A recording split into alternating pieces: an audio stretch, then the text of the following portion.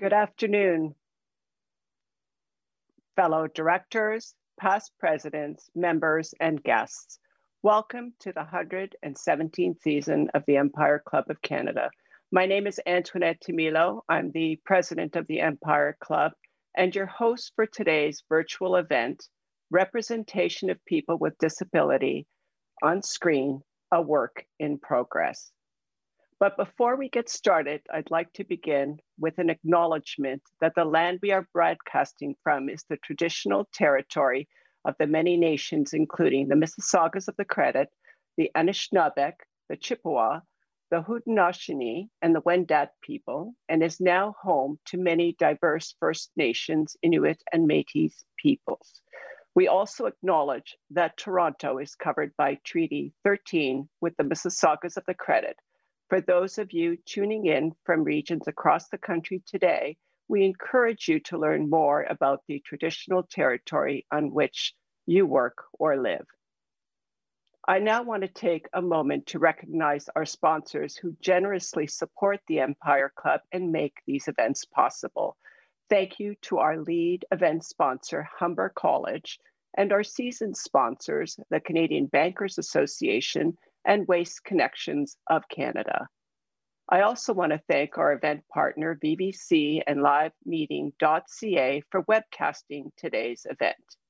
Now for a few logistical items. First, if you're finding your internet feed is slow, please see below and click the Switch Streams button.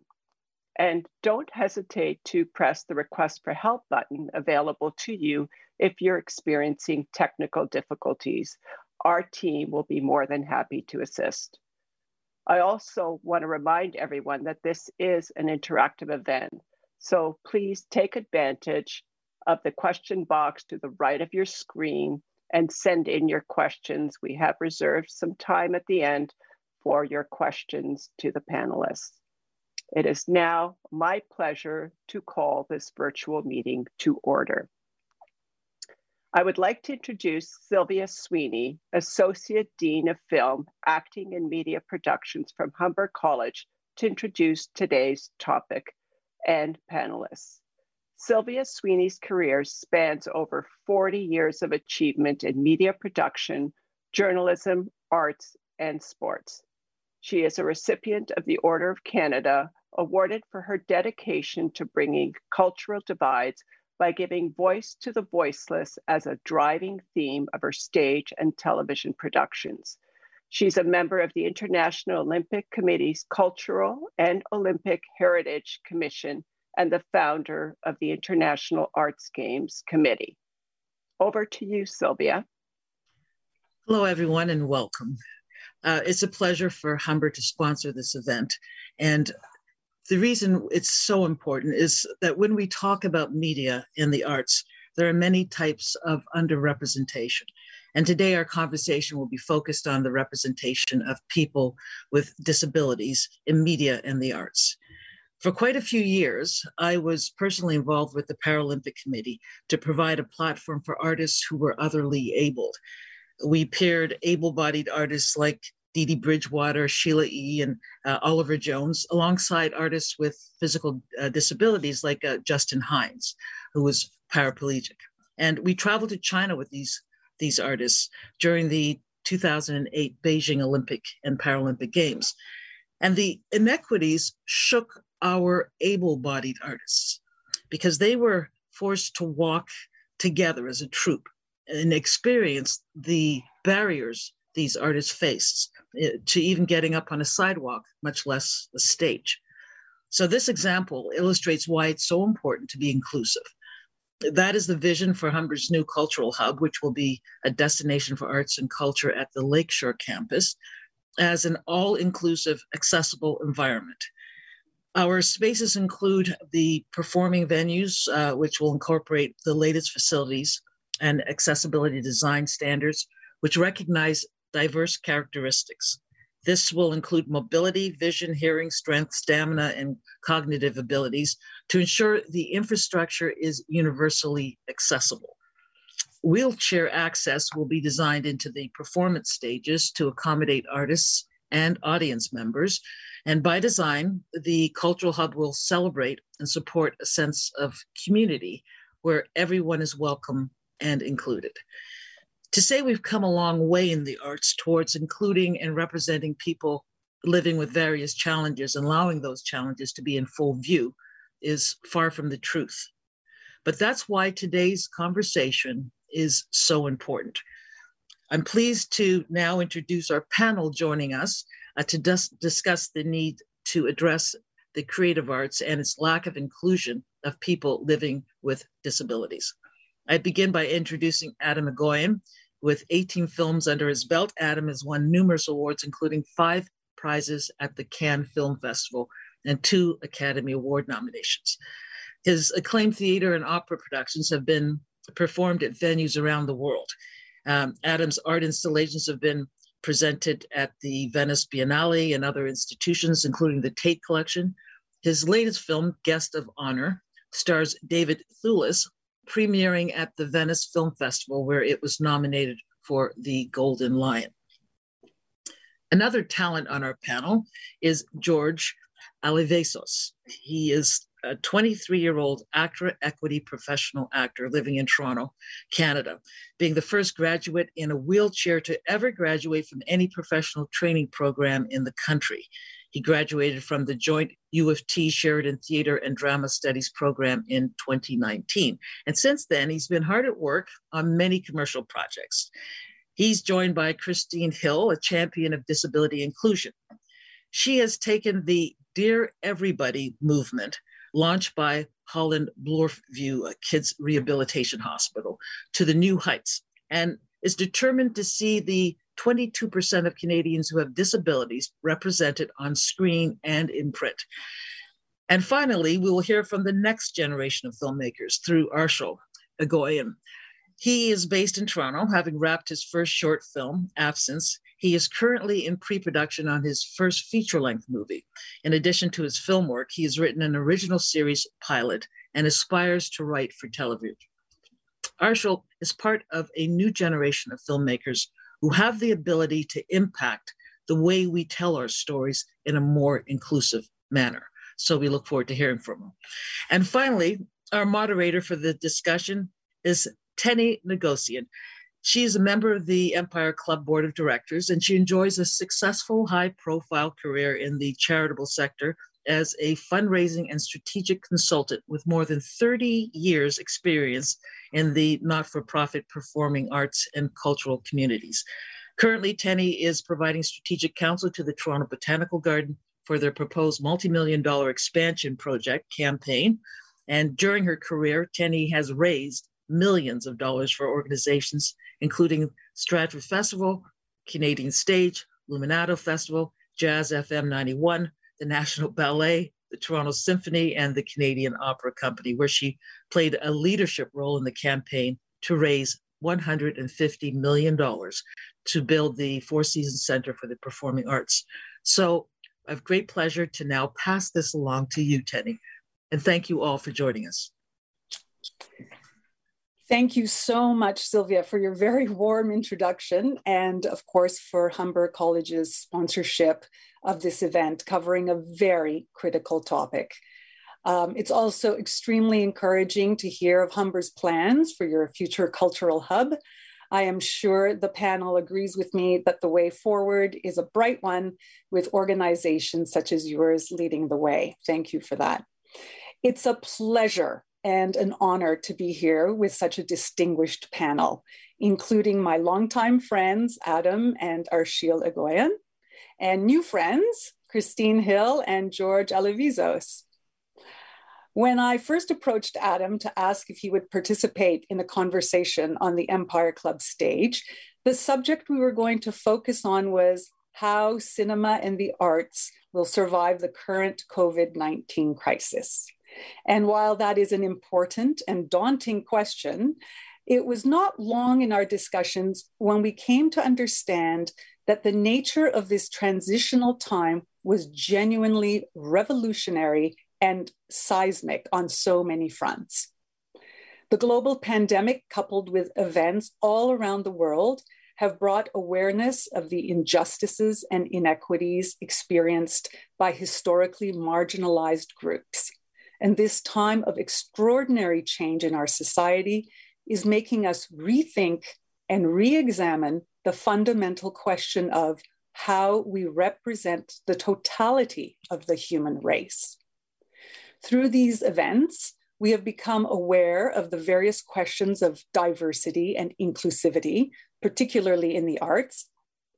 And with our panel today, we want to have that essential discussion specifically around authentic representation in media and film of people with disabilities, a segment which in Canada consists of over 20% of our population.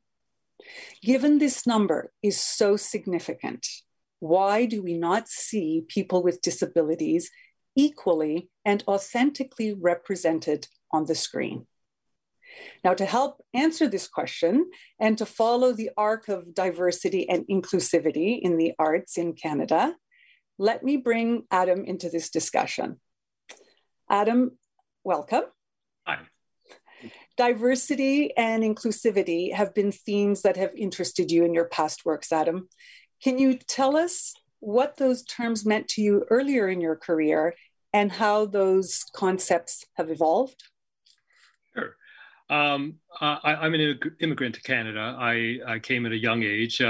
My family was born in Egypt, Armenian. We moved to the West Coast, and I was raised in Victoria, BC, where we were really unlike anyone else around. Tenny, I know that you're Armenian as well. I think your upbringing in Ontario would have been very different to mine.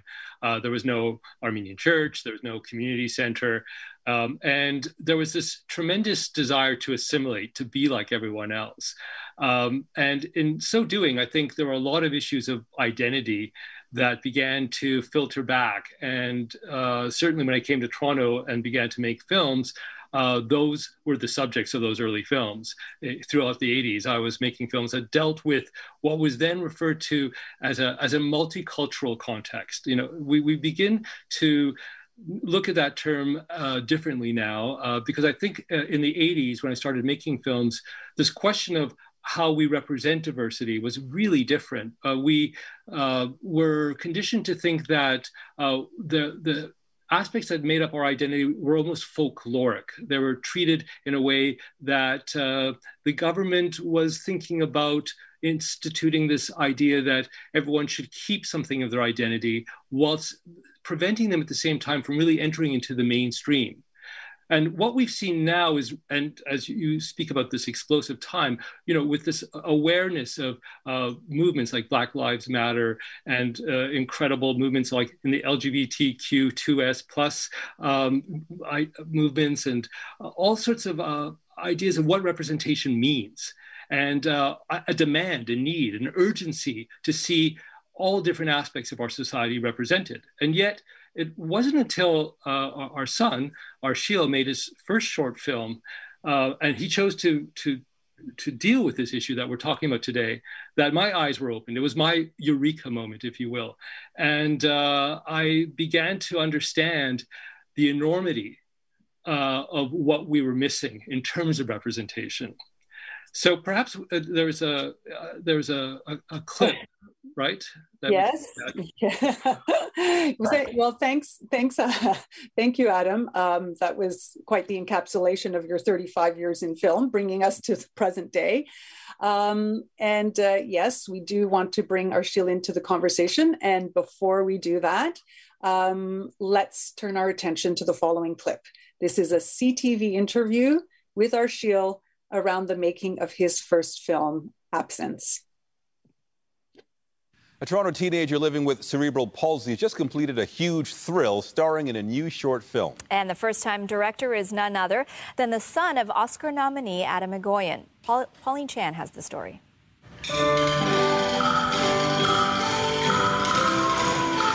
Filmmaker Arshil Egoyan first saw Julian Capelli during a musical performance. I can't describe the energy he brought to the set, his willingness to just really bear through long days. And a lot was asked of him, and he just totally rose to the challenge with a smile. Julian's mom, Donna, says even she was amazed to see her usually bubbly 19-year-old put on a completely different persona during the film Absence. What was the hardest part? Trying to be calm. So as you can see, Julian does have issues with his body when he gets excited. And he had to, the description in a lot of the film was serene. Andrew had to be serene. The short film focuses on a boy who is left to be raised by his aunt and grandmother. It's deeply personal in some ways. I've been dating my girlfriend for 5 years, and her brother is differently abled.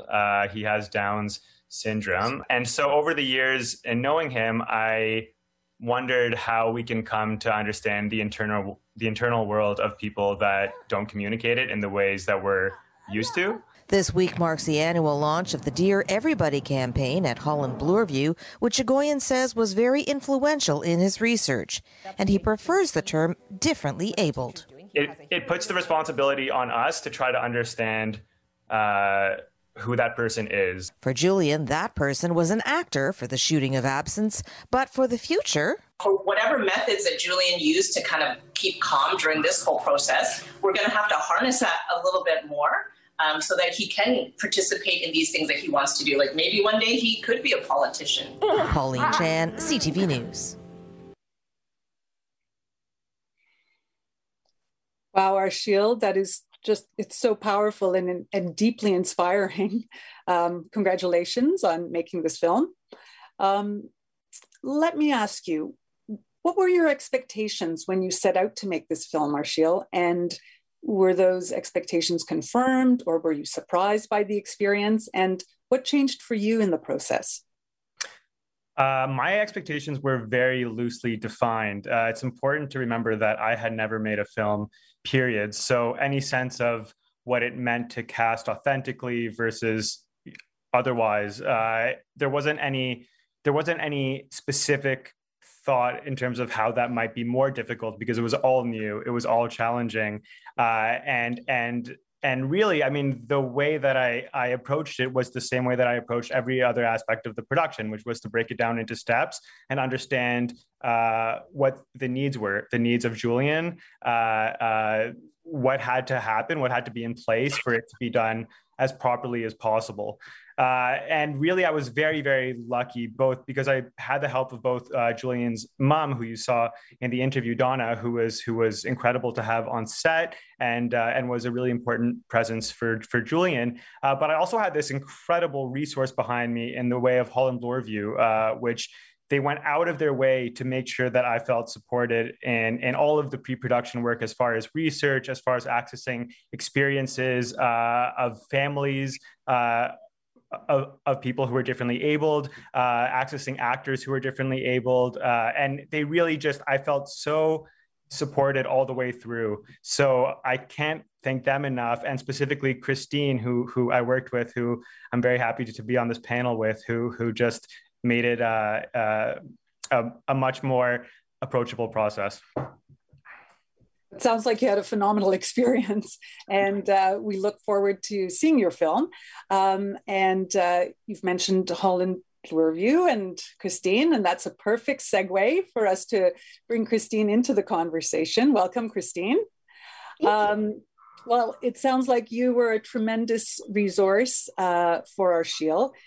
Can you tell us how is it that Canada's largest children's rehabilitation hospital spearheaded this movement for advocating for representation? Thanks, Tenny. At Holland Bloorview, we support kids and youth with disability and their families, and we've been at that for 122 years now. So, we've got all kinds of programs and services for kids and youth, whether they were born with a disability or have had an accident that led to traumatic brain injuries or spinal cord injuries, sometimes kids who are recovering from complicated surgeries. And our overarching purpose at Holland Bloorview is to create the most meaningful and healthy futures for children, youth, and their families. So, it just made sense 5 years ago when we adjusted our mandate to include social advocacy. We committed to work as hard as we can to end stigma and eliminate bias toward disability, because we know what that stigma can do. Without proper understanding and accessibility, adults with disability really can face poor outcomes. Adults with disability still in 2021 report difficulty accessing healthcare, education, and employment opportunities. People with disabilities are chronically underemployed, and that's got to change. Our national movement, which we developed with our kids and youth, explores and uncovers the issues that they face and shines a light on their hopes and their dreams and their desire to feel included along with their peers. So our Dear Everybody campaign, especially over the last 2 years, has taken aim at content producers to work to change what we see in the media landscape, in print and on screen, whether that's advertising, sports media, film and television. We know that it's really tough to be what you can't see. And with the dramatic lack of authentic disability representation in the media that we consume, kids and youth like my 4 kids who all have disability, they feel othered, like they don't belong, and that affects their sense of themselves and their aspirations for the future. So really, at Holland Bloor View, we want to change hearts and minds about disability, and more importantly, get people to take action to create a more inclusive, equitable, and accessible society. Thank you, Christine. The work you're doing is really exceptional, and it's so good to hear about it. I think so often, we hear the names of hospitals and rehabilitation centers and don't realize just really the impact that you're having, not just in the services you're giving, but the advocacy work you're doing. And I'd like to welcome George. George, finally, you can turn on your mic. We have heard some of this outstanding work that Holland Bloor View does, and I know that you have had a connection there. Can you tell us what that connection is and how they impacted your career? Yeah. So I am a previous client of Holland Bloor View. I've been with them for over 18 years, and they helped shape me into the man that I am today. With every doctor, every individual that I ever met there, they're a great resource to have in my career. And I remembered I graduated in 2019, and right after I got an audition from my agent that for the Dear Everybody campaign, and I auditioned for it, and I ended up getting it.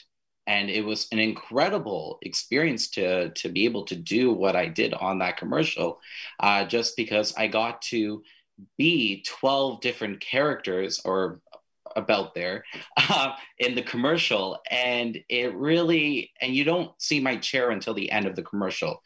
And I really loved the idea and how they kind of put it all together, because after I joined Actor Toronto, it really made me into the advocate that I am today in doing accessibility audits with Actor Toronto, with different casting houses in Toronto. And now it's my mission to eliminate every barrier that we have in the industry, because it's just not fair at all. You mentioned barriers, George, and I want to delve into that a little bit more deeply. But just before we do that, let's have a look at this commercial where you played several characters, roles, people. Let's turn our attention to the video clip. Hi. My name is George. What was your name? My name is George. I'm George. George? Thank you for coming to this casting. Oh, thank you. The other side? Yeah, perfect. Hit the mark right there. Yeah, let's see what we can do with that. What if I told you it was a minivan? What if I told you? What if I told you? Keep it fresh. Just a little more fun. When you smell good, you feel good. Can you show us the label? Down here more? Stop there. Your thirst is quenched. That's kind of exactly what we're looking for. It's a fun shoot. Yeah, go, go, go, go! Yes! Yeah! Yeah, just hit the mark. Come a little bit more forward. Okay, thanks, George. We'll be in touch. Oh, thank you.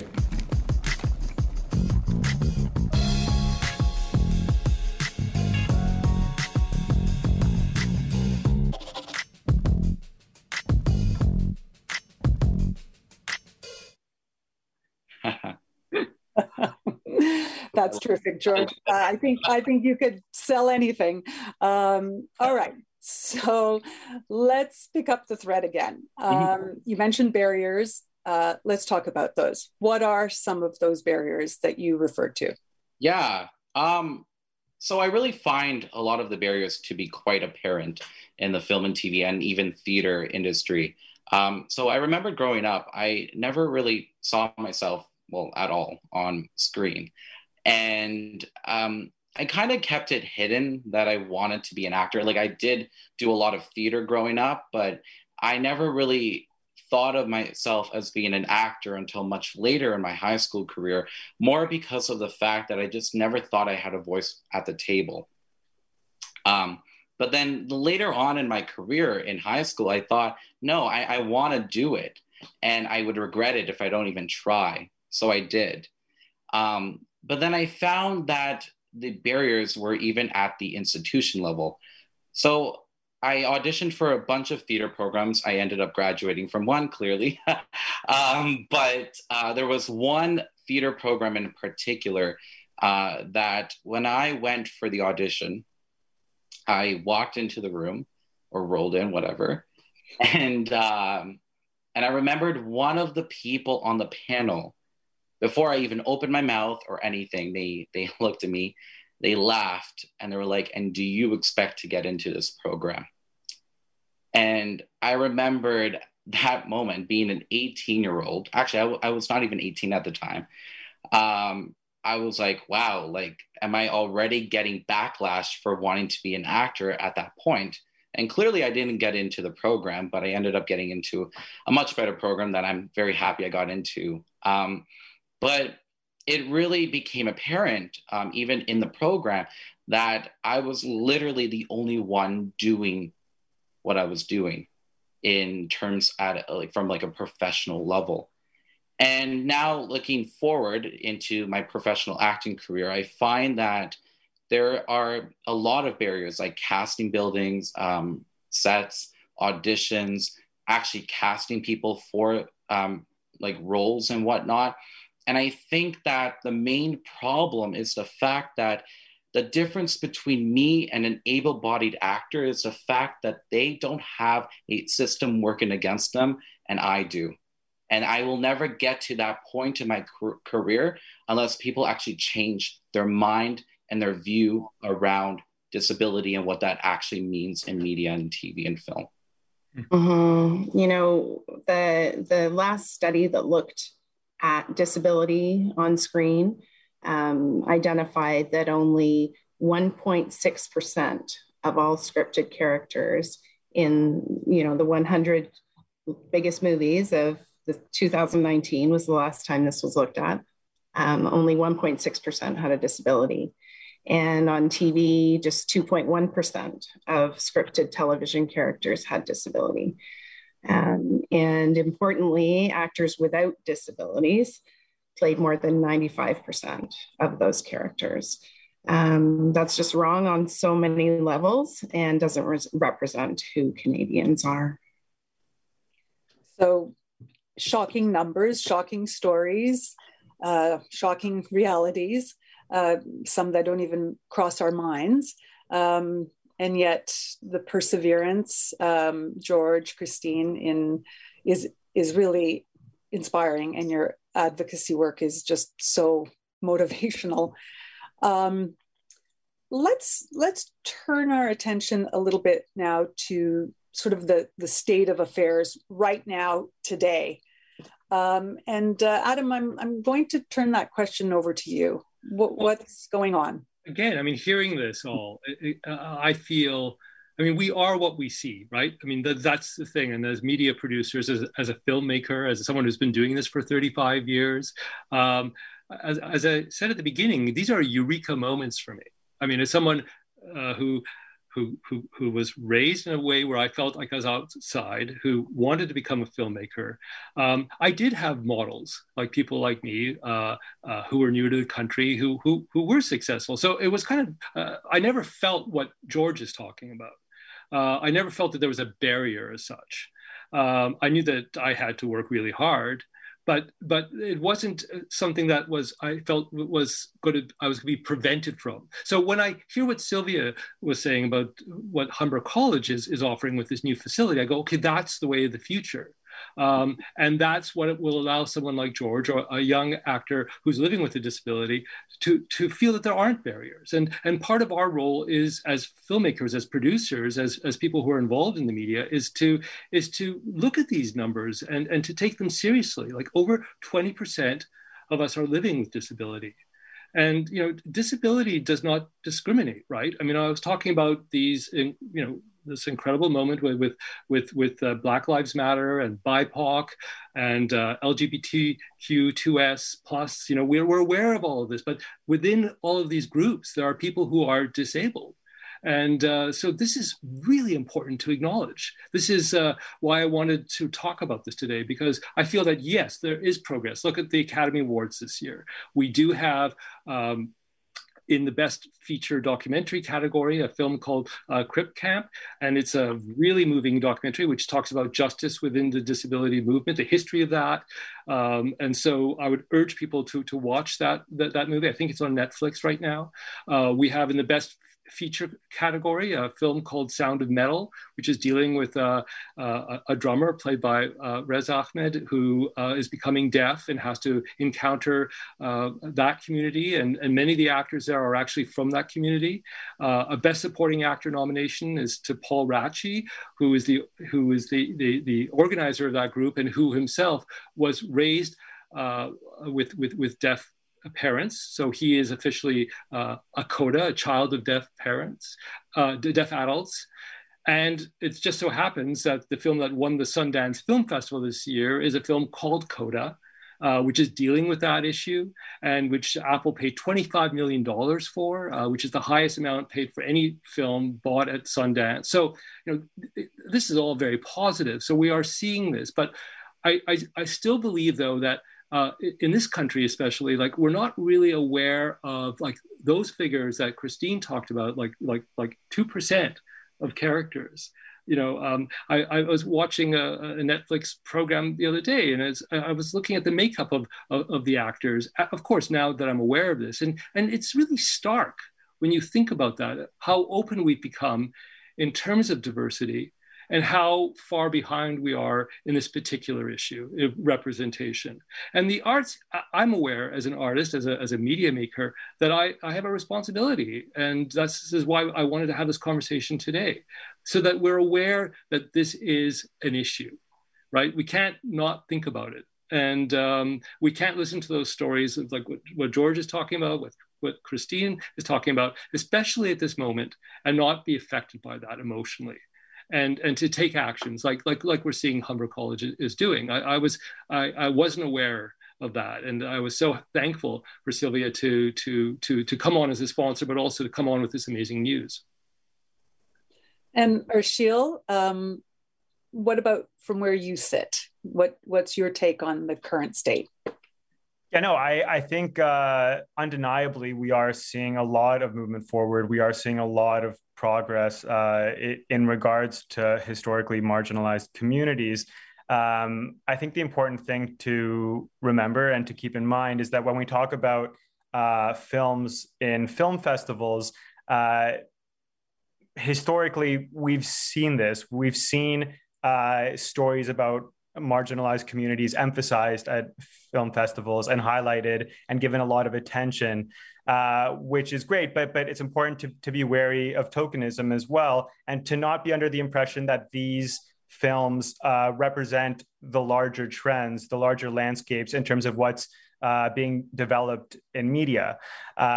So when they do emerge, it is important to celebrate them, but to not stop there, to consider them and to consider replicating them and really giving them more space, not just in a festival setting, but in a wider setting as well.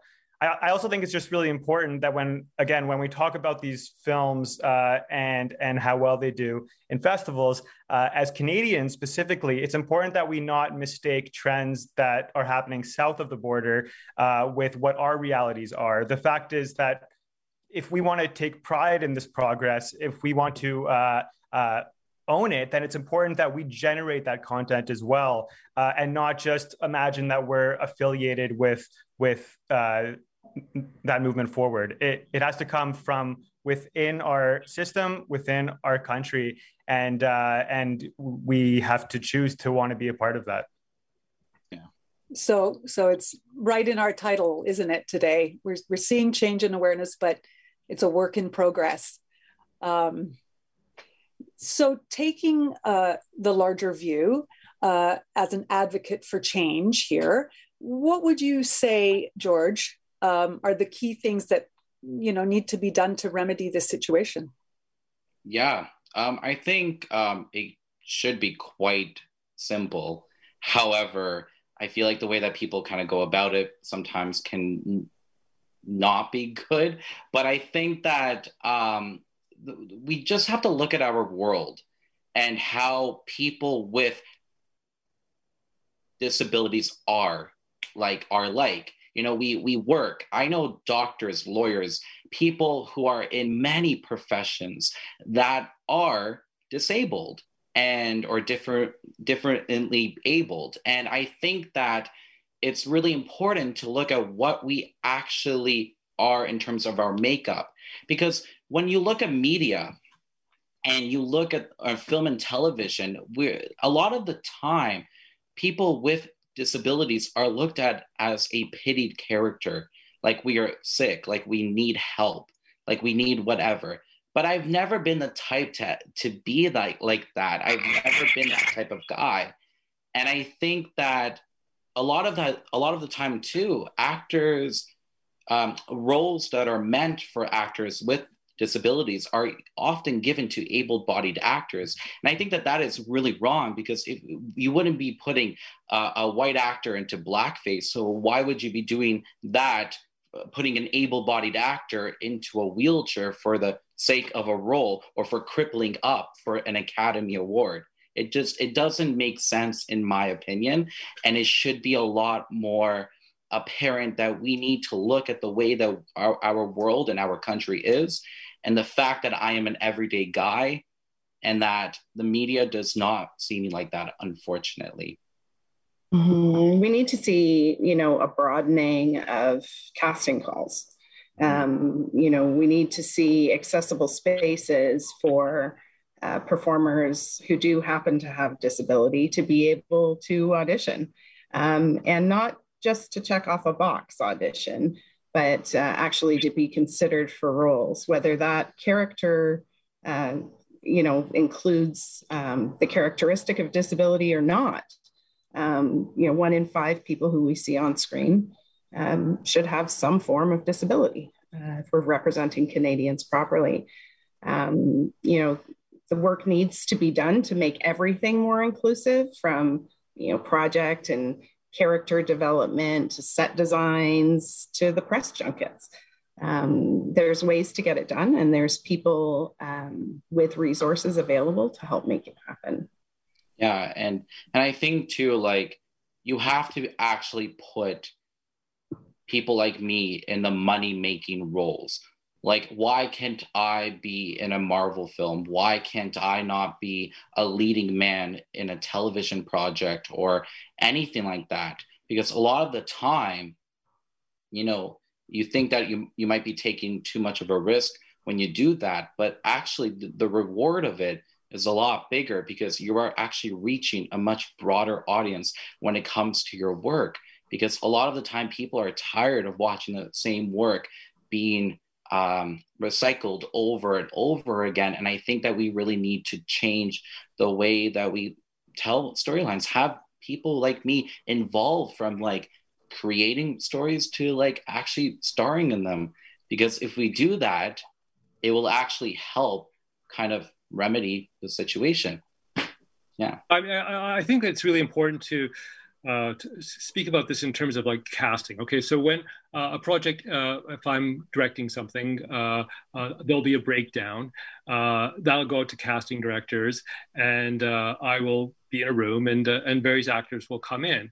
And in the same way, at this moment, no one would think twice about looking at a person of color or a person of like who you may have not been thinking of. We should be at that same point when it comes to people with disability. We should be able to be as open and not have to reimagine the character. It should be fluid.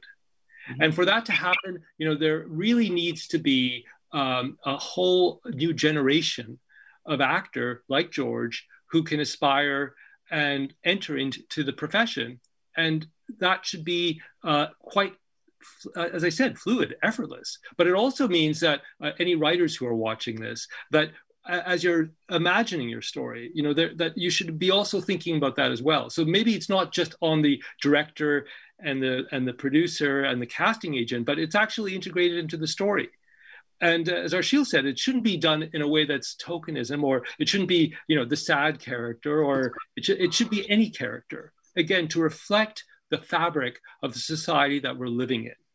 This is the takeaway from this particular, we are not, if looking at these figures, like, when we're looking at over 20% of us living with disability, we're not seeing that on screen. So at this moment, when we are awakened, when we're really looking at how our systems have shut out certain individuals, this is a moment of opening, and this is part of what has to be opened up. As I said, we are what we see. And as an artist, I have to feel this. My antenna has to be open. And as I said, radicalized by this revelation. Yeah. Thank you for that, Adam. It leads right into my next question. So how can the leaders of our society, the political leaders, the intellectual leaders, the business leaders, the artistic leaders, those who can exert influence, how can they help the work that you do, Christine, George, all of you? Yeah, I feel like there needs to be a collective awakening, right? As Adam talks about, it's a revolutionary time in so many ways. And disability can't get left out of the revolution. So, and it's so important that the film and television industry recognize their part in that and their power to adjust the narrative. Representation in the media it's so important, and people from all walks of life deserve to see their stories told on the big and the small screen. Such a powerful medium that can either make or break how people feel about themselves and other people around them. And this matters in advertising too. So leaders in business also have important work to do. One can't say that they embrace diversity without considering disability. Remembering that disability does not discriminate. And and sorry, Tenny, but one great way to get started is to commit to change. So at Holland Bloorview, people can go to deareverybody.ca and sign the Dear Everybody agreement. So what happens when you sign the Dear Everybody agreement, you're committing to change, and you unlock kind of a world of resources to help you with this work. And we help with things like the use of appropriate and respectful language, your casting, character and script development, inclusive advertising. It's really the works. And we're really proud of our work and the change that's starting to happen. Yeah. I think yeah. Right. Shall we go to the clip? Okay, let's look at the clip, which talks a little bit more about the Dear Everybody campaign.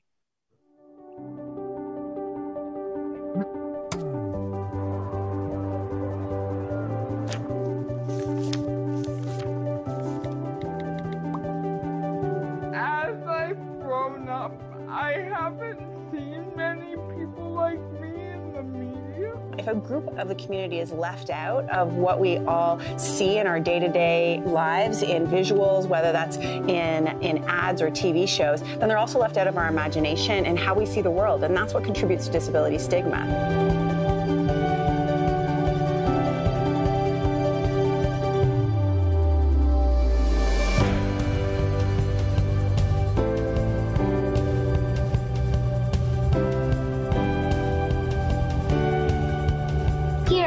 Reasons to sign the Dear Everybody agreement. Their new Dear Everybody campaign, which challenges the advertising and media industries to include more people with disabilities. Filmmaker Arshil Egoyan is one of the latest signatories of the Dear Everybody campaign. They really challenged me to think about casting completely differently, even in roles where the character may not need to be differently abled, but why not?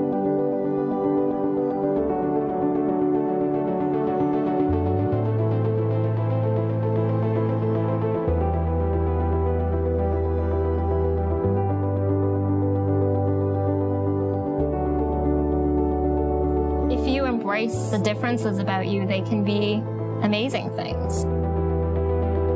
On behalf of the Ministry of Health, I am pleased to sign Holland Bloorview's Dear Everybody agreement.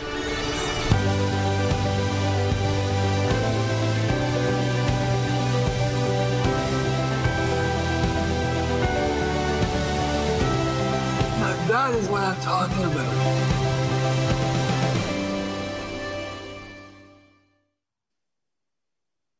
Wow. Very, very powerful. Well, Arshil beat me to it, but obviously this is a moment where I'm going to sign on to Dear Everybody as a producer. I'm 100% committed to this, and I'm proud to sign on. And I think we have some news also, obviously, from Humber College as well, right?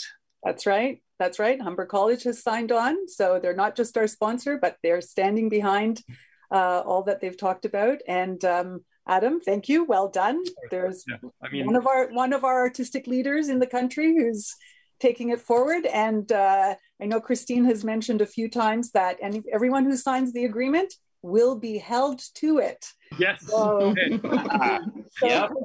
No backing down. I think I have a member of the family who's going to be holding you to it pretty specifically. Right. Well, this has just been such a fascinating and compelling conversation, and I'm sure we can go on all evening, and I'm sure everyone would want to listen to us for the rest of the evening. Lockdown. However, I know that we do have some questions from the audience, and I do want to try and get to those in the remaining few minutes. So let me begin with, okay, this is a question from Lottie. Would you support a requirement for all productions in Canada to be accessible or to have disability/diversity riders for actors and crew? Definitely. Who wants to take that one on? Well, I feel like the only way to really make sure that people are held accountable is to have like a legal document attached to it to make sure that people are thinking about it all the time. Because if we're not keeping people accountable for it, then there is no way that people are going to remember to do it, because I feel like a lot of people do end up forgetting. And unfortunately, we are at a point in our world right now where we don't have the luxury to forget. We need to really, go head on and try to actually tackle the problems that our industry really does have and try to change that. Yeah, and we're working on lobbying for that, and working with various different producers and Media Producers Association to look at that kind of thing, along with improving access to programs for performers with disability. All of that work is happening, and it's important stuff. And we need the community too to be behind it and demand it. I think certainly on productions where there are actors who are differently able, it's really important that there be frameworks for that and things that enable everyone to do their job to the best of their capacity. I think here in Canada, I think the unions can be a really important part of that conversation, and just ensuring that everyone from top to bottom is on the same page. Yeah, I mean, these days, you have what's called a safe production, right? So safety has many different meanings, but one of them is that people in scenes, for instance, where there is intimacy, that people should feel that there's safety in that, that people are not exploiting that situation, that there are codes, that there are behaviors. George told an incredible story, George, about this one production where, Yeah. I mean, just to give you an idea, I mean, it's a very extreme story, but it's eye-opening. When I heard it, I just felt so ashamed. I mean, maybe... Yeah, no, I worked on a production one time where they did not, and it was a major one, and they called me into work, and they completely changed the holding area and everything, and they didn't have a ramp for anything in terms of even like the craft table, anything like that. And then they actually put me, after complaining, right beside a dumpster, in like an outdoor tent that, I ended up having to wait there for a while before my time to go and film. Yeah. And the day after actor actually came on and made sure that things were taken care of, because if they weren't, they could get shut down. But stuff like that, where they completely neglected the fact that they brought me into work, and then they completely weren't allowing me to actually do my work properly or even get food. So, or actually have like an area where I can hang out. So I found that to be really quite, Well, Lally says, it's not a question, but a comment. What a joy to hear directly from George about his journey of strength, perseverance, and creativity in knocking down barriers. Thank you. So, thank you. Okay, a question, let's see here, from Michael. A key tool for building a fair and equitable shared future for those living with disabilities is strong employment equity legislation, federally as well as provincially, territorially, municipally, frameworks that are comprehensive, expanded, persons living with disabilities, Indigenous peoples, peoples of color, women, and to SLGBTQ+ individuals appropriately and consistently disaggregated in their application and implementation, adequately resourced, monitored, audited, and enforced. So as we build back better in media, culture, and the arts, as well as elsewhere, how can we best realize these critical policy outcomes? Christine, do you want? Yes. So, it sounds like a lot, and it is. And this is part of the work we're doing, right? Trying to break it down, trying to support other people who are already doing this work. I mean, there are amazing disability advocates who, those are people who live with disability and they're doing this work. And so we're trying to help. We're trying to empower them, get our name behind them, to encourage all of that important work to continue. But again, it takes all of us to commit to it, and to expect and demand it, so that all of that important work in policy and in government, comes together in a way that really and truly supports all Canadians. I mean, the part I love about that question is this build back better. We are at a time, obviously, where as a society, we're extraordinarily vulnerable, really, like more than we've ever been in a way. But this will end, and we will build back. And we have a lot to learn in terms of how our society is structured, who's been disadvantaged by this catastrophe.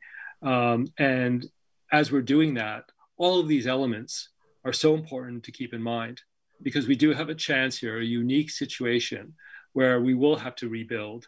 And the more we can understand the nature of these revolutionary sort of ideas, and that they shouldn't be revolutionary, they are part of our human condition.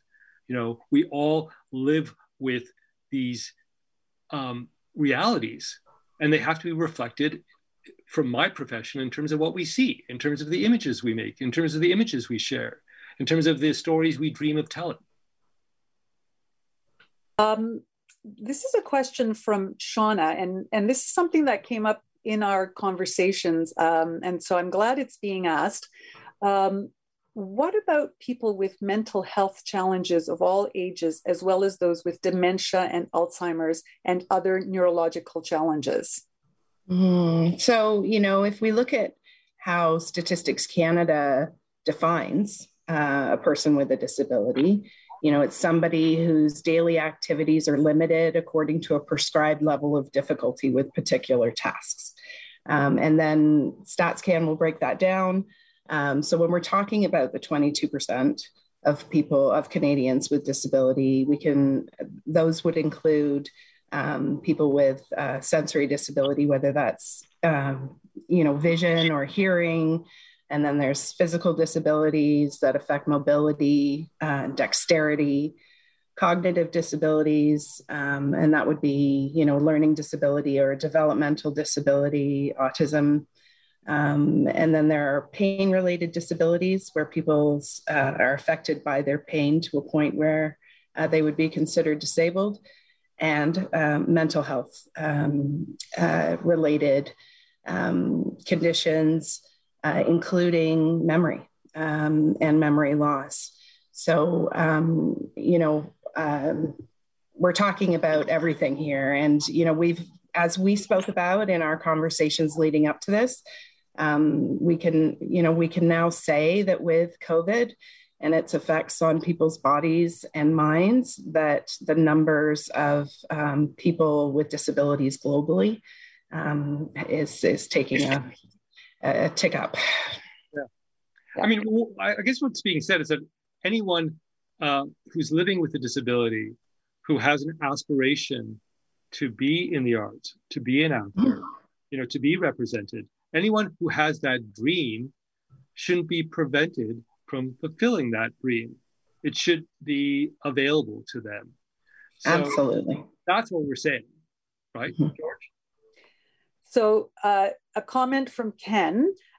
This is a fantastic panel discussion. Well, we'll take that, won't we? So important. Why is the industry not writing in more roles for people with disabilities as a matter of course, rather than always having to focus on people with disabilities? And I think, Adam, you touched on that earlier. That's what we're talking about. I mean, I think this will take time, not that long, but I do think that it should be. It really does start with the writers. It starts with the people who are thinking the stories. And again, for all the reasons that George mentioned before, those people with disabilities should not be allotted a certain kind of cliche role, or what Arshil talked about, tokenism, or, it should be any role. And while that's happening, concomitantly, there should be a generation of actors who are stepping up, who are living with disability, who we begin to acknowledge, who are on our stages, who are working their way through the ranks, and who become, stars. When I was younger, I mean, we had someone like Marley Martin, right? Who was in Children of a Lesser God, and so we there are examples, that have happened, but it's sort of few and far between, right? And it should just become a part of our fabric, or our cultural fabric. Yeah, I mean, I think it's interesting because as a writer, as a creator, we explore what we know. We're kind of navigating in the realm of our own experience, and so I think what happens and what we have the opportunity to do is, by creating more content that reflects people who are differently abled, we put those realities into our collective consciousness as writers, as artists, so that when we are conceiving of worlds, when we are conceiving of narratives, we have those references more and more because we're seeing them. So it's a self-fulfilling prophecy where the more we generate, the more we feel comfortable imagining. Right. And so it's really important that that everything sort of happen at once and feed into each other. And I think that's the beautiful part of art, is that once it's out there, it's accessible to anyone, including other artists. Yeah. And one little thing, like the job of an actor is to be able to play a role. And, you know, if I can act, why can I not play a role that has nothing to do with my chair? It should be so engraved at the point where we end up just having everyday people, no matter where your walk of life came from, doing what we do, and that is being human. The bottom line of art is just being human, and we need to be able to do that authentically.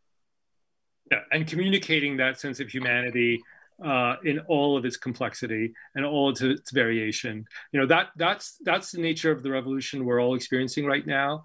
And really, we're just saying that this is an essential part of that revolution. Yeah. And speaking of time and taking time, we are out of time. I have several more questions, and I wish you could all see them because they're really urgent and important. And I'm sorry that we cannot get to them. We will try to answer them, perhaps. If you write to us, or I will pass these on and we'll see if we can connect. But in closing, I just want to extend a very, very sincere thank you to our panelists, Christine, George, Atom, Arshil. It's been a joy to work with you and put this together, and we had a lot of fun doing it. I'm sorry that the audience missed many of our memorable and humorous moments. Adam Egoyan is not just a director, he is quite an actor as well. You'll have to be on the panel next time to see that. A big thank you to Humber College for their support of today's event and for signing the Dear Everybody agreement. Thank you. That's just a huge,